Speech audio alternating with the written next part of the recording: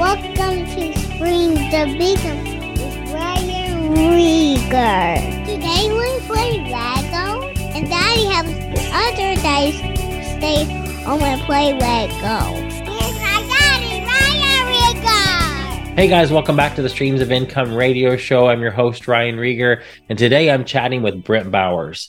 And I got to say, one of the coolest things about being a podcast host is the really awesome people that I get to talk to and get to meet and build relationships with. And Brent is one of those that I am so glad I said yes to. He is dealing in land. He makes passive income from buying and selling land. It's so cool. I'll always like to look for unique stories like this. He is a veteran and loves to help veterans make extra money, but has a whole program where he will teach you how to find the land, how to buy it, how to sell it, how to make passive income from it. I had Stephen Hibbert on there with me as well, too, because Stephen's as you know, is a real estate guy. We just had a fun conversation, learning about Brent's story, how he got started, what he's doing now. And if you want to learn more, go to thelandsharks.com, thelandsharks.com. Brent has his own podcast, and he's got a couple freebies he can give to you. I'll put the link in the show notes. The postcard that he sends out is one of them. And then also his sales or his letter, his purchase agreement that he sends out as well to some people. He actually will get some people to sign that purchase agreement and send it back to him, and he buys land that way. It's pretty crazy. But Brent's a really, really cool guy. Pretty sure I'll have him on again because there's just so much more we could have dug into. I know you're going to love this interview. Here it is. Brent, welcome to Streams of Income. So glad to have you. Hey, great to be on. I love the name of this podcast, Streams of Income. We like talking about streams of income. We do. I've been doing this 3.5 years. I saw that you had Interview Valet. Is that working really well for you? I love Interview Valet. Awesome. They connect me with good guys like you. They are next level. They help me pretty much take the thought out of it. Yeah. The monkey just comes and performs, and I'm so cool. So that's so cool. How many podcasts have you done recently through them? I think I've done about, 15 or 20 this year already. That's awesome. So, wow. No, I'm probably about 15, actually. 15. That's crazy. So us entrepreneurs and visionaries. In the middle of February. Yeah. We visionaries and entrepreneurs, we always blow things out of proportion. So I have to reel myself back all the time. Had 200 interviews so far this year. I've been on 5,000 interviews. We met a guy at Podfest that wanted to do some insane number. Remember? For the year, I forget. Oh yeah, he wanted to do 90 podcasts in 90 days. I thought, wow, yes. that's it. Very aggressive. That's awesome. That would be so cool. I think I can do that. I really do, because this is the easy side. You host, you guys asking the questions. You have to think. I just blah blah blah. Because you already know all this stuff that you're going to be talking about, unless I ask you something really crazy off the wall. Yep. So cool. Well, obviously, I don't know. You don't have. There's no way you have time to listen to podcasts of everybody that you're on. But I love to hear people's stories. So if you just take us back to when you got started, anything that you feel is relevant. But I love hearing folks' stories because it's just so fascinating. Yeah. So I've always been interested in having multiple streams of income. Robert Allen, a real estate coach that Stephen probably knows about, talked about multiple streams of income. Most millionaires have 7 streams or more of income. I wanted to be rich. Growing up, it was just pretty simple. I would know when my dad was coming to pick me up from daycare because I would hear this piece of crap car coming, and everyone was like, Brent, your dad's here, Brent, because they would hear it from miles. But what was really fun about that car was, we'd be going down the road, and let me just put this disclaimer out there. My dad never missed a day of work ever, and my mom didn't either. They were both the hardest workers ever. Yeah. But they worked for other people and they built other people's businesses. Yep. So going back to the car, I would drop beer cans. We would lift the mat, those rubber mats so you don't get mud in the car. Yep. My dad had some of those, not to protect the car, but it was so your foot didn't go out of the hole in the floor. So I would drop beer cans going down the road out the car. So I just knew that one day I wanted to, have a lot of money and, buy things and, help my parents, and they don't need help anymore. They're doing good. But awesome. I just wanted to change that. And I did that with real estate. Got into real estate 2007. Got my real estate license. Bought that first rental property. Then 2008 happened and kicked my butt. I quit. I went for an easier career, which was the military. I thought, and did a couple combat deployments in Afghanistan. Yeah, God bless, man. God bless our troops. My first wife ended up leaving me for another man on my second deployment. So I got some bruises and battered a little along the way. And then 2013, the military pulls me out of that second deployment, says, we're going to send you to school to be an officer. I got to go to college, a private school, and I started wholesaling houses to pay for classes, and the tuition. And then ultimately found the woman of my dreams, got married. We moved to Colorado. I started wholesaling houses out there, and I was picking up rentals along the way. But one thing they don't tell you about rentals is you accumulate a lot of debt buying these things and fixing them up. And I was always in the negative every year. I never made money on these rentals, even though I was getting $200-$300 a month net. So, and I'm doing that air quotes. Anybody listening to this, net. You can almost set your watch by it, but about every 6 to 8 months, something will break, like a water heater, an air conditioner, a sewer system, a sewer pipe. I once had a geyser of sewer water coming through a bathtub drain in a basement. Crazy how that happened. But I always lost money, and I was searching for answers, kind of like on Streams of Income podcasts like this. And I heard about a guy flipping land, and this was early 2016, and he was talking about like doubling his money in like 2 days on land. And I was like, wait a minute, I'm going to prove this wrong. There's no way it's that easy. So I started mailing landowners that were behind on their taxes and haven't looked back since. So here we are today. Wow. That is so cool. What'd you do right before, you said 2007 you got into real estate. What were you doing before that? Have you always been like entrepreneurial minded? Yeah, I had a lawn service that I started. In like middle school. I borrowed the neighbor's lawnmower and mowed the other person's grass. And that's awesome. Yeah, I got to where I was I ran that mower to the ground, and then my grandpa drove a lawnmower down from Alabama to Florida, and it didn't work. He didn't drive the lawnmower. He put it in the back of the truck. But me and my dad fixed it, and I got that thing running, and I ended up building. I was doing like 150,000 gross in 2004 when I graduated high school. And then my dad came out with me in like 2006 or 2005 or 6 time frame, and I was already had my foot out the door to get my real estate license. That's awesome. I love hearing unique stories like that. You borrowed the neighbor's lawnmower to blow other people's yards. Like, people email me and want to know, like, what if some of them have literally no money or just very, very little to start a business. And I tell them, like, consignment, like, go find somebody's junk and sell it on eBay or Facebook Marketplace. That's a whole other one right there. Like, go borrow somebody's lawnmower and mow a yard. You can make, $20. That is brilliant. The whole consignment thing you just said. I keep wishing someone would knock on my front door and offer to clean out my garage. They can have everything in it except for the vehicle and my wife, as long as my kids aren't in there. And I wouldn't give away their bicycles either. But just take it, sell it, clean this freaking garage up. Yeah. Like, I go out there about every few months and spend a couple hours in a 6-pack. Just cleaning it myself, but it's that's a plus you would get money for it too. So the consignment model, for anybody that cares, is somebody, they literally could take that junk off your hands, go sell it, and then split the profits with you. So you get money too and don't have to do any of the work. That's definitely a Florida pain point, is those garages being filled to the max. Yeah.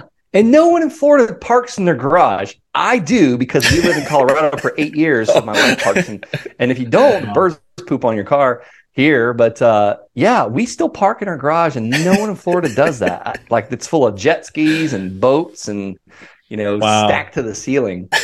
Stephen, why do you say it's in Florida? Is it just because of the jet skis and the boats, or is it? No, I think it's because people from up north come down. They're used to having a basement, and I think they lose that space because we can't dig more than 5 feet down without hitting water. So then everything goes in the garage. Yeah, I learned something new today. I didn't know why. Either. It's a good way for us to locate houses, because there's normally something outside that's a little bit more run down that we don't want in the garage, and then it's a sign of they might be willing to sell stuff. So that we knock on the door and start asking what's for sale. Oh my gosh. That's cool. Very cool. Well, I want to hear more about land because I know, Stephen, you're going to have some questions that are better than my questions. But thinking from a perspective, somebody that I've done real estate in the past, Brent, I actually had some rental property up in Indiana for a while, had a few apartment buildings actually. And then when I moved to Texas, it became really hard to manage those. My brother kind of was still involved, and that just didn't go well. In 2008 happened. So I know because your brother screwed it all up, or what? Yeah, no, it wasn't my brother. It wasn't his fault. Throw him under the bus, Ryan. Go for it. It wasn't his fault at all. But there were actually three of us, and then it became my one partner backed out, and then my brother and I were trying to do it together. And then when I moved to Texas, I just impossible to run it from here the way we were doing it. I mean, we probably could have done something different, Stephen. I didn't know Stephen then, so he could have saved us from disaster. But tell us why land, because I can obviously think of.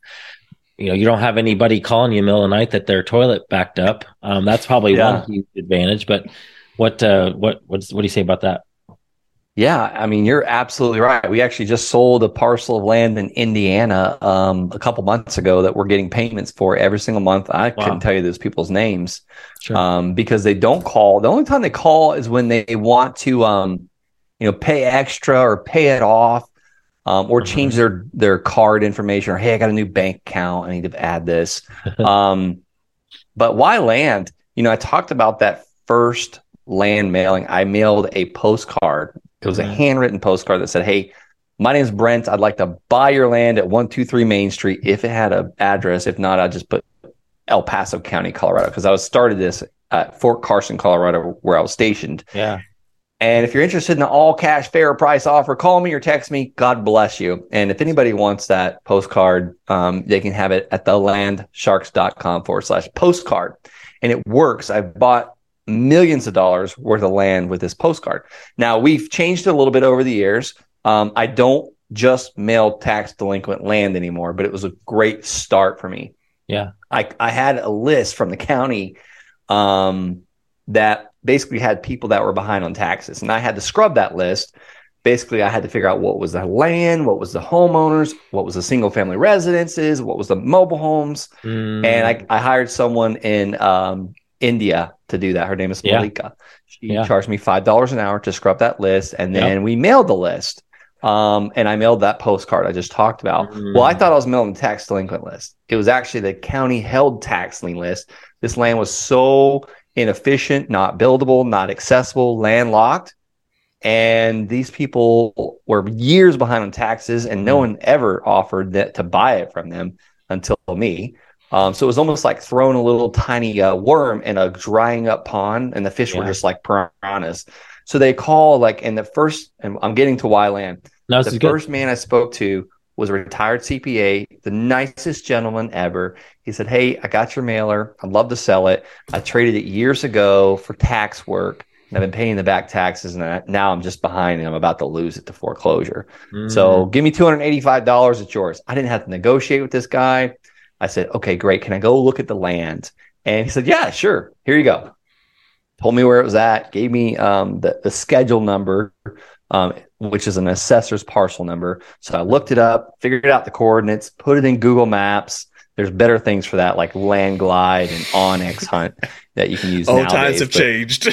Yeah, I didn't know about this stuff in 2016, early 2016. One time Landglide actually got me out of the woods. I was lost in the woods. Oh my God. Interesting. Wow. Yeah, Landglide saved my life. That's a great testimonial for them. I wish they had an affiliate link. I would totally be sending that out.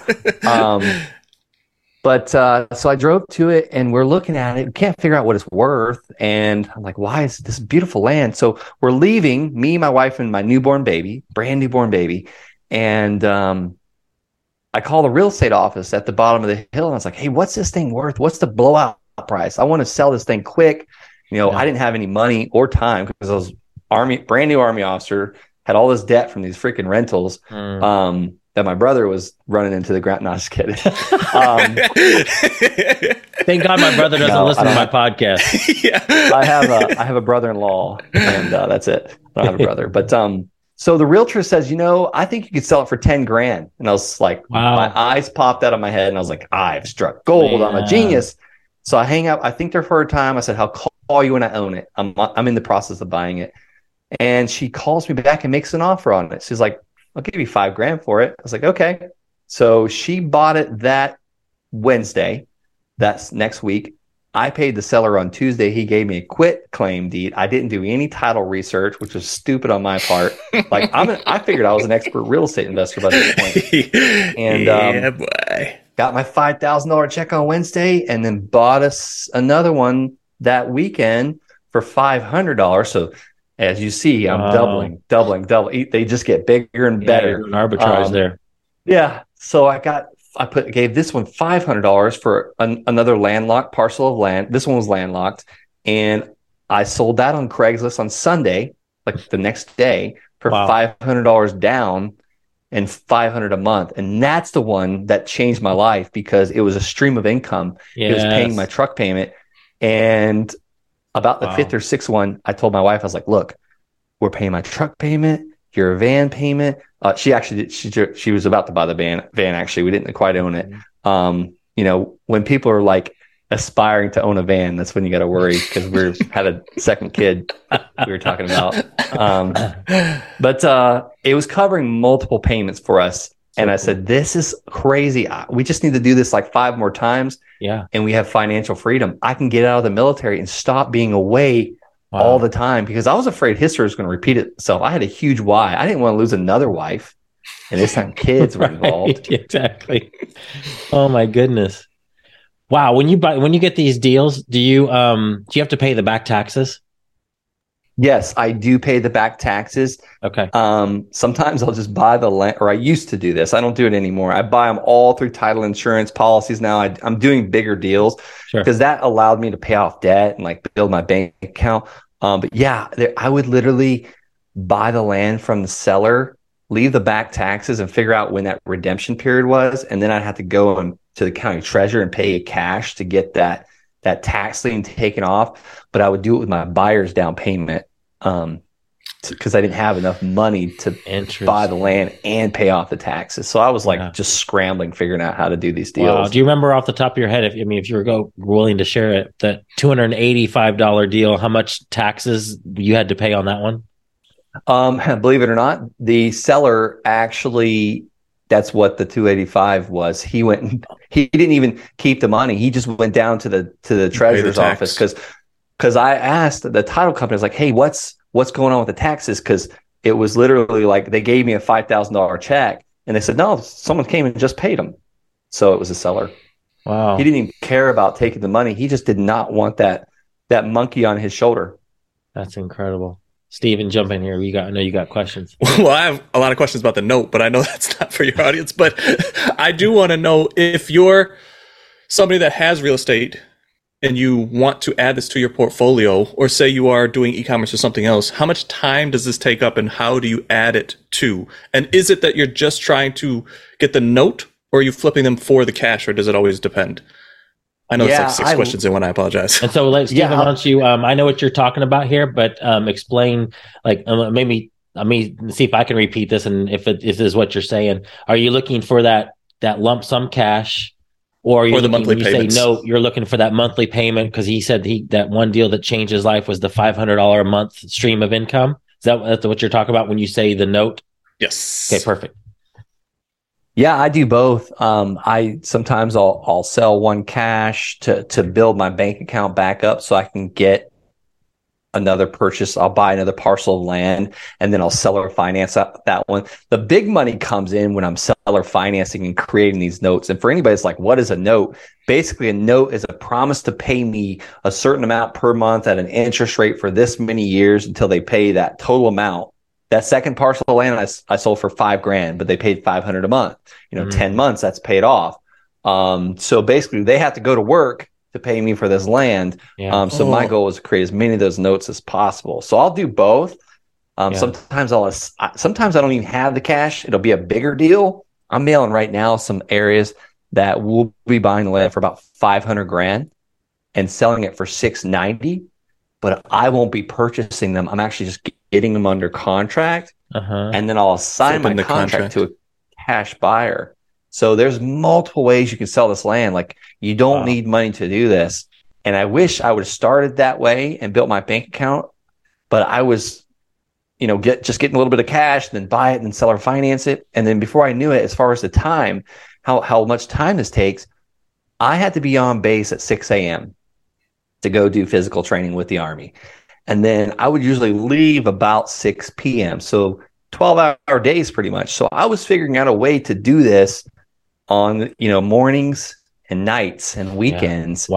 Wow. With a brand new wife and a brand new baby. So I would say, 2 hours a day, but it took me about 9 months to get to about $9,000 a month coming in for income. I was hustling. I really was. And maybe some days I would go and sneak in the bathroom and take phone calls from sellers and buyers. But every lunch break, like I wasn't eating lunch. I might have had some carrots or whatever, and I would slam those and make the phone calls because I think people get carried away. They think they're building a business because they're listening to a podcast or educating. I hate when people say I'm in education mode. I was in freaking action mode. Yeah. Because I had 3 years from 2015 to I decided when my first son was born, I was getting out of the military because I was gung-ho for the military. I just became an Army officer. I was a sergeant when I was enlisted. And when that baby came out, my wife remembers, she was like, yeah, you were gung-ho for the Army, but when he came out, you were gung-ho of getting out. So I had 3 years. I had a ticking clock. Yeah. And I had to figure out how to make $5,000 a month. Yeah. And I wanted it consistent, every month coming in. And that's how. But you did $9,000 in 9 months. Yeah. I was $9,000 a month. That's incredible. I saw the negative happen. I saw the bank taking my house and putting all of our garbage on the street and bags. I'm motivated by fear of pain.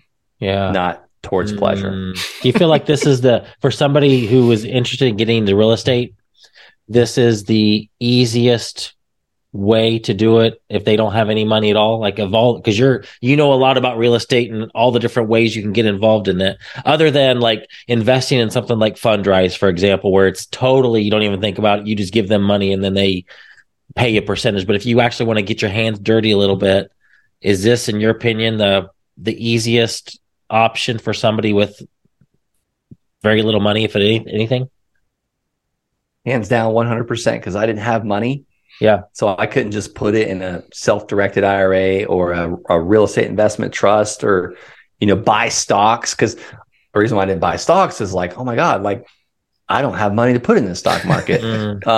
So I had to go out and create money out of thin air. I mean, I can give you a Lana Cohen's story. She's a single mom with 4 children. She just did her 3rd land deal that she made $28,000 net profit in the first 2 months of February.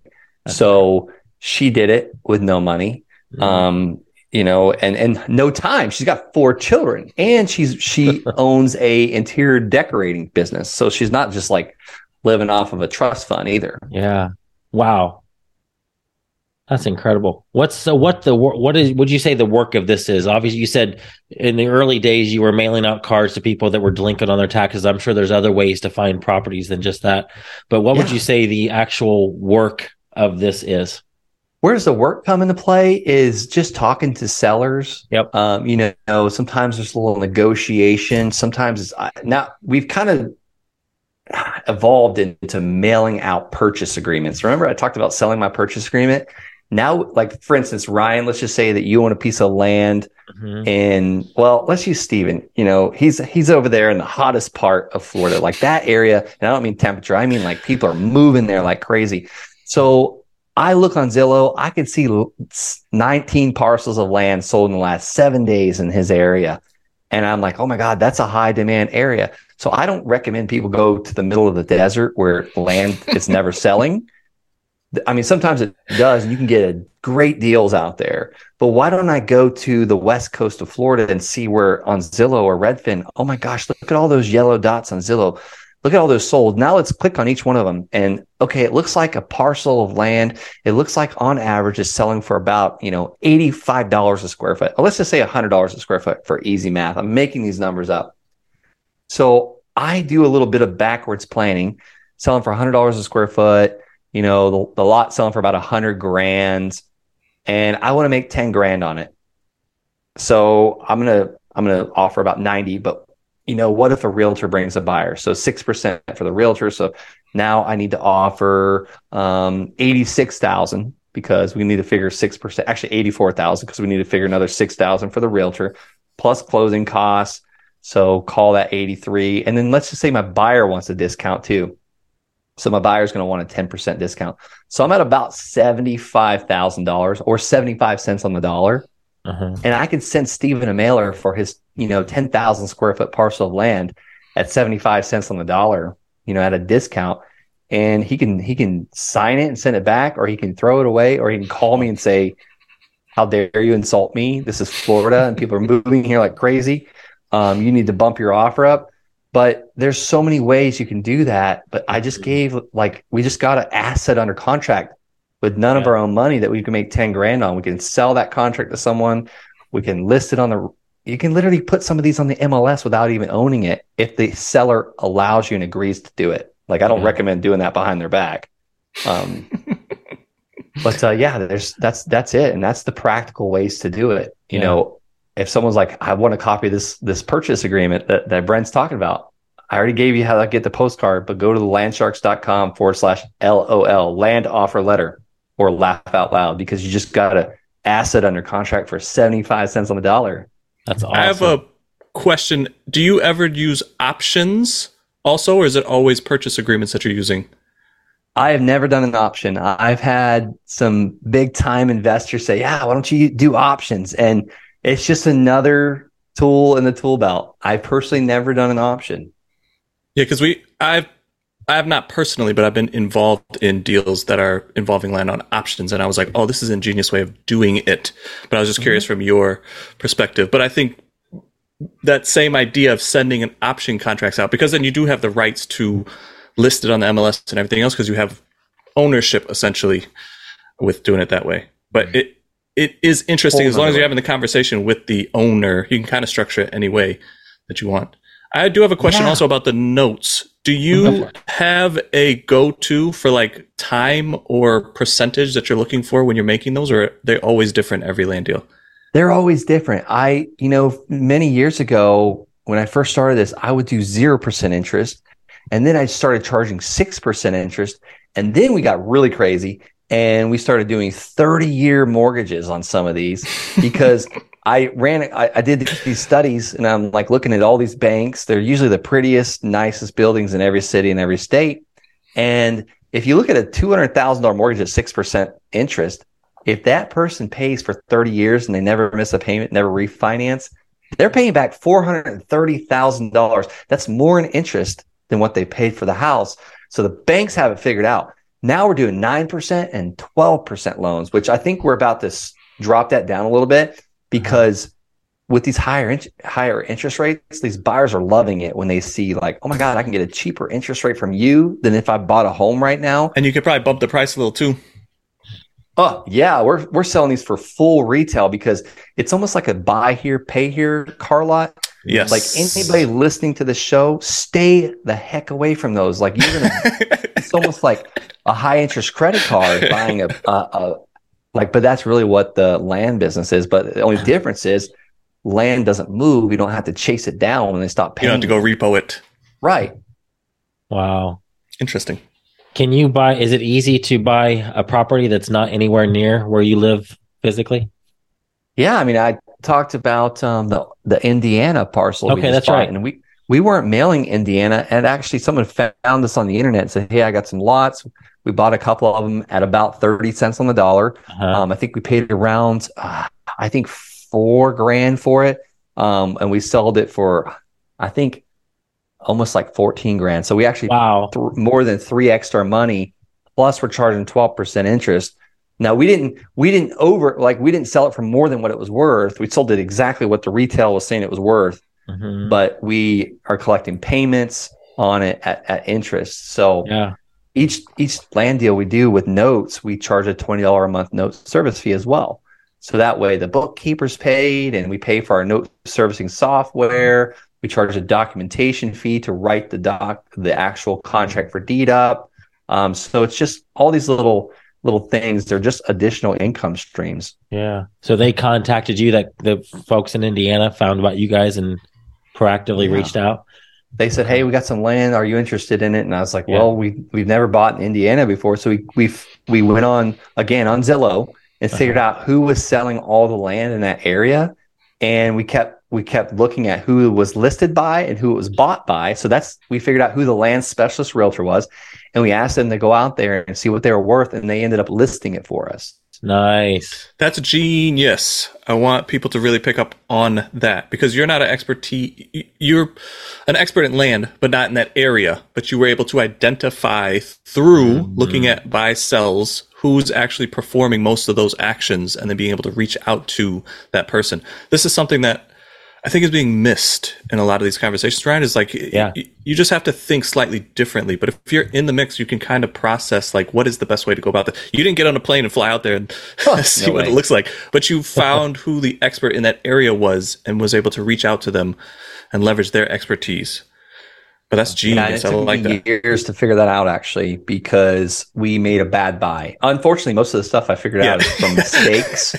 But we did a bad buy, and like, I've got a realtor everywhere we go now. And I had a student one time, a realtor stole a deal from him.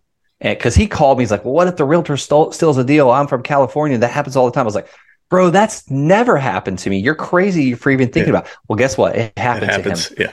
So now we figured out, well, how do we find the right realtor? Usually the realtor that's doing all the deals in the area is not going to be stealing, because they've got an amazing reputation. Mm-hmm. Yeah. Mm-hmm. Mm-hmm. So, and then they'll tell you, okay, this is A Street. Be very careful about B Street, because they have septic systems and wells. A Street goes for $10,000 more per parcel because there's city water and whatever. Well, and septic, or city water and sewer. There we go. I threw a blank there. But that little thing can catch you pretty, like $10,000 difference. And you're like, "Oh yeah, looking at the whole neighborhood. Yeah, these comps are amazing. This one sold for 48. This one only sold for 28. I don't know why." Yeah. They're about to pass something and force you to hook up, and the hookup is going to be at least 10,000. Yeah, there's a whole bunch of stuff like that. You need an expert in the area to. Interesting. How does this compare to, like, with physical, like a house, for example? There's all the deductions that you get, appreciation, depreciation.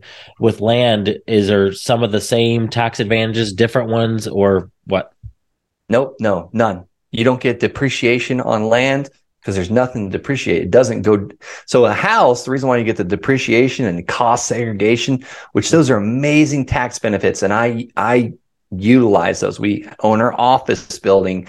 I've bought some rental properties that are vacation homes, but we rent them out so we can get that cost segregation. And you could virtually pay no money in taxes if you have the right CPA and you do this right. Yeah. But a building is like an apple that falls on the ground. Something either eats it or it rots. So that's the reason why the IRS gives you credits for that. Plus, you're providing housing and workplace and all that. So, there's this pretty good strategy. We actually use land income to buy more income producing real estate, which are like apartment comp. But I don't go in it alone. I invest with, my friend Colin that has a property management company, and he ran the whole 19-unit apartment complex. And, we bought our office building and rented out half of it. Nice. And then eventually we stopped using all of it and then rented out the whole thing. So that's how we get our tax savings through cost segregation and depreciation. That's awesome. Steven, I want to ask him about how he built the team, because I'm thinking about our VAs in the Philippines, how they could actually do this. But I know you probably have more questions, and feel free to go advanced if you want. I don't care. There are people listening that are into real estate that want to ask, deep questions. So go for it. Well, I guess thinking about your audience, how long did it take you to evolve into that? Seeing that buying land is a great income source and it brings in cash, but then realizing that you had to pay a lot of taxes. How do you offset that now? Where was the evolution of that? And I'll let you answer that question. I have a follow-up question. Yeah, that first year I was like, got that tax bill. And if you're like me, I highly recommend set up profit. Because that's short-term capital gains when you're doing that. Ordinary. Like that? No, it wasn't even capital gains. It was ordinary income. Ooh. So even worse. Is it because of the amount that you were doing? No, because I was a dealer. I was being classified as a dealer because, okay. And how the IRS figures that out is like, did you plan to sell this before you bought it? And I said, yep. Wrong answer. But it was the honest answer. So I got that first tax bill, and I had just put all my money into another land deal. And it was about to be the biggest land deal. The problem with the entrepreneurs or me anyways, I think a lot of real estate investors is like each time we put our profit, because I wasn't living off this money yet. I was living off of my Army income. So got a little profit, and the deals kept getting bigger and bigger. And I had all my cash, like hundreds of thousands of dollars rolled up in one deal. And it's like, you got to implement something called Profit First. It's a book written by Mike Michalowicz. And I read it when I first started business, 2016. It didn't make sense to me then. Well, I just read it again a few months ago, and it makes all the world of sense. Because I'm like, no wonder why every year in April I want to shoot myself in the foot. But no, I got that first tax bill, and I was like scrambling. So I fired my CPA. I hired another one, paid him like $6,000 just to consult me. And he's like, all right, do this. So we went, and the next year we bought like multiple buildings just to offset the gains. Nice. What's your follow-up question? Well, the follow-up question was, as you're doing that, are you pre-planning, like when you're purchasing, to go, hey, I shouldn't flip this one because it's going to cause a big tax, and I should definitely put this into a note? And do you ever do that with the thought of selling that note or exchanging that note later? Boy, you are a chess player. I'm a checker player. Okay. I would love to talk to you later, because I think there's a lot of opportunities for you if you are holding a bunch of notes. Yeah, I got like 70 of them right now. And we've been calling our payers, our buyers, to say, hey, if you could pay this thing off in the next 30 days, we'll knock 10% off or 15. My assistant's been. But you don't sell to other people? No, I've never done that. My students do it all the time. Yeah, Stephen, run us through that real quick. What does that look like and the benefit of that? I think I get it, but I just want to make sure I'm tracking with you.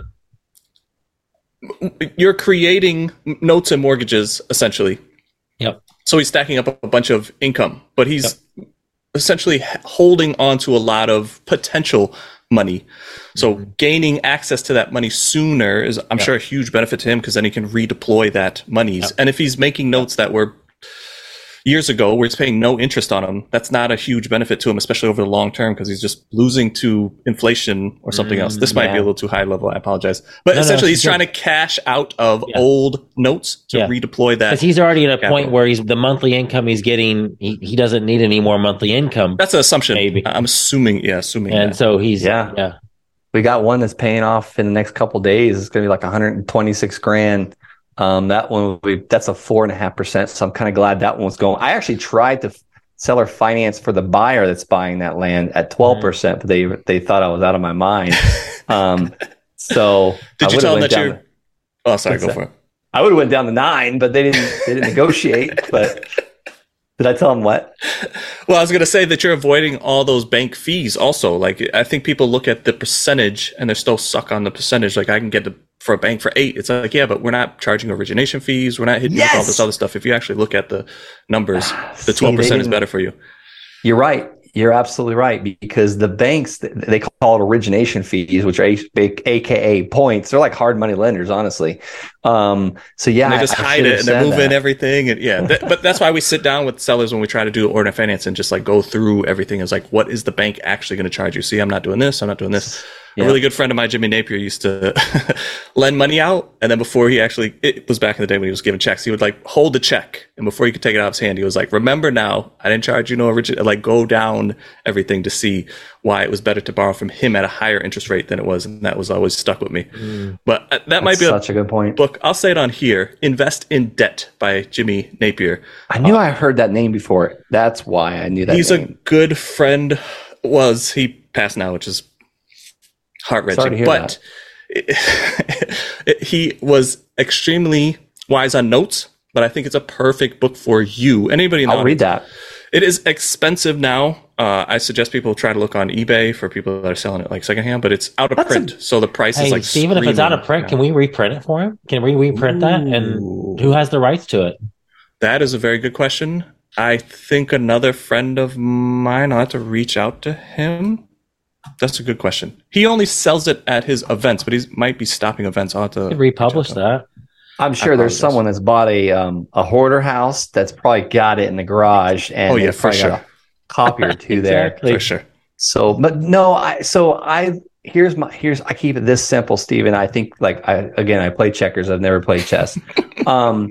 I'm just I'm knuckle dragger in the Army. Like, I wasn't smart enough to go in the Air Force. Yeah, but it's funny because you're evolving into this, and I think that's how most people operate. I think everybody starts out as checkers. You got to do one move at a time. Otherwise, you're thinking too much and you're not taking action. I think the way that you're doing it is the way that it should be done. I just have a lot of experience in hang around a lot of 80, 90-year-olds where I go, oh, what about this? And then been a part of a couple of those where I go, ooh, this is like how it's really being done in a higher level. But that is the way that you're doing it, I think, is the best way to do it, because you learn, and then when you get burned, you learn that lesson for sure. Yeah. Instead of somebody telling you, like when you read that book, you hear it, but you don't have any way to apply it. There's no bucket for it. But as soon as you get burned and you go back to that book, you're like, I know exactly how to apply this now because I've hurt myself. Our contract started as a 1-page. Now it's grown into like 4 or 5 pages because every time something happens, I go, okay, I got to put a paragraph like that in there. I never would have thought about that. Yeah. That's so true. Well, I'll tell you, I keep it really simple. And, we do a couple, like I talked to you about those $500,000 and $600,000 deals. That's what gets us to $20,000 payments, but I have one focus. I have a very small team. And I have one land sales specialist, and we're actually migrating more to where realtors sell this stuff for us.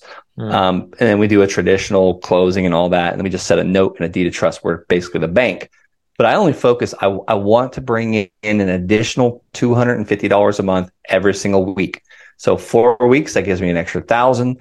Yeah. 3 months, that gives me an extra $3,000. So, and then so on. And it really compounds on itself. And, some pay off quick. Some pay off sooner.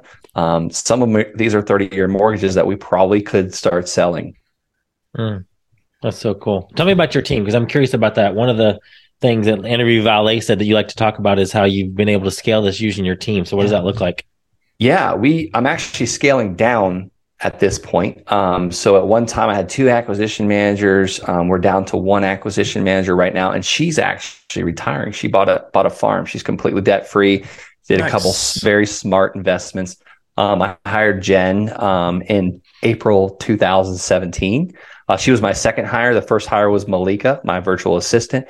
I have an in-house accountant. She's just a retired accountant with an MBA finance degree that she just wanted to kind of work from home because these notes kind of get a little crazy. And then we were also flipping houses. At the time, we had 8 or 9 flips going. You are a glutton for punishment. Yeah, virtual. You want to know the fastest way to lose money in real estate? You flip houses virtually, and then your land business bails you out. Another reason why Profit First was forced on me. And now I coach people, and I'm like, Profit First. They're sick of me saying it. I know they are.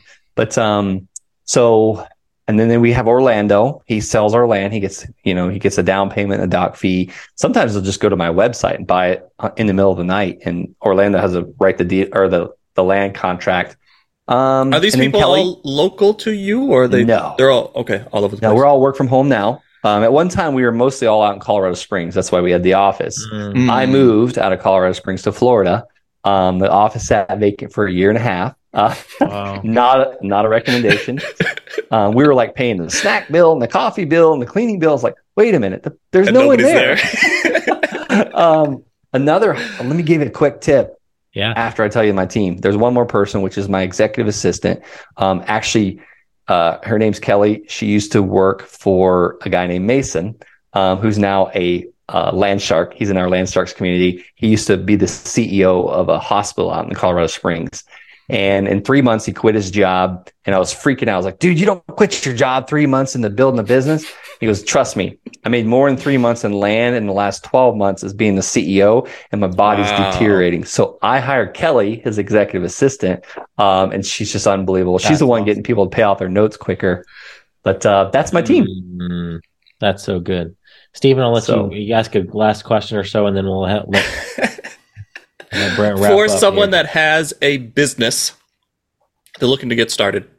Is there a location that you would say stake around you? Is there a costs that you would suggest? What would a great beginning deal look like for someone that is just getting started in this and doesn't know anything about real estate? Yeah, I recommend when just starting out, try and do it about 2.5 hours. Try and look at locations within about 2.5 hours of where you currently live. That doesn't work for everybody. It works for the majority, and I'm not dead set on that. But that's something about 2.5 hours. You could drive to it on the weekend, like I used to for my land. And let's just say you live in Orlando. And you can go to Zillow or Redfin, type in Orlando, and then go to the filter, hit sold, then scroll down and hit land. And then look what's happened in the last 7 days. All right, nothing really. Look what's happened in the last, month or then 3 months. And it's like, okay, nothing's like, I don't like this area. So exit out of Orlando, and then you kind of see the surrounding areas. Like, oh man, there's a little pocket over here. There's a little cluster of solds. Yeah, and let's just say you're in Indiana. You can do the same thing in Indiana. I'm not super familiar with that area, but there's pockets of solds or clusters, and that's what I'm looking for. It tells me there's demand. It tells me the price range. It tells me the size, and then I go pull a list of those landowners that own the land. And let's just say that in demand size is like 10,000 square foot lots. Well, pull all the 10,000 square foot lots and mail those people that land offer letter or the postcard. And I don't want to get hung up on a price, because you can make money with bicycles you find on the side of the road for free. You clean it, wash it, and sell it. And you can make money with Porsches. Same thing. Like it's different prices. It's real estate's so micro. And then eventually you can expand, but I don't recommend it in the beginning. That's good. Steven, anything else before we ask him to? I'm so glad you've been on here. You've added a whole depth of knowledge. So, well, Brent, tell us any last minute tips or just advice you'd say for people who are thinking about going this direction, or just any advice about being an entrepreneur. Yeah, we already talked about taking action, being go mode, even if you're a knuckle dragger. But I was starting to mention one of the things I'm doing with Profit First, how we saved a ton of money on like subscriptions. I hired a CFO too, a fractional CFO, not an in-house CFO. But he had me, his name is David Richter with Profit First CFO. He had me go through every single expense and write, does this bring a return on investment now? Is this a need? And can I get rid of it? Because you can like for instance, subscriptions. I had multiple subscriptions to Adobe. What's that? Prune. Make sure you're pruning. Yeah. Pruning. That's right. Because $1 saved is better than $1 earned. And what I mean by that is you're paying taxes on that $1 you earned. But so I got rid of like multiple subscriptions to Adobe, people that didn't even work for us anymore that we were paying and same thing with DocuSign, they're $40 each. We got rid of websites we weren't using. I got rid of 36 phone lines we haven't used to market in like a year. And then I went even crazier the other day. I reported all my debit cards lost, so people will stop charging them. So that's a high level strategy right there. Yeah, I think I shaved $1,000 in expenses just the other day off of MailChimp, a couple websites, and a few phone numbers.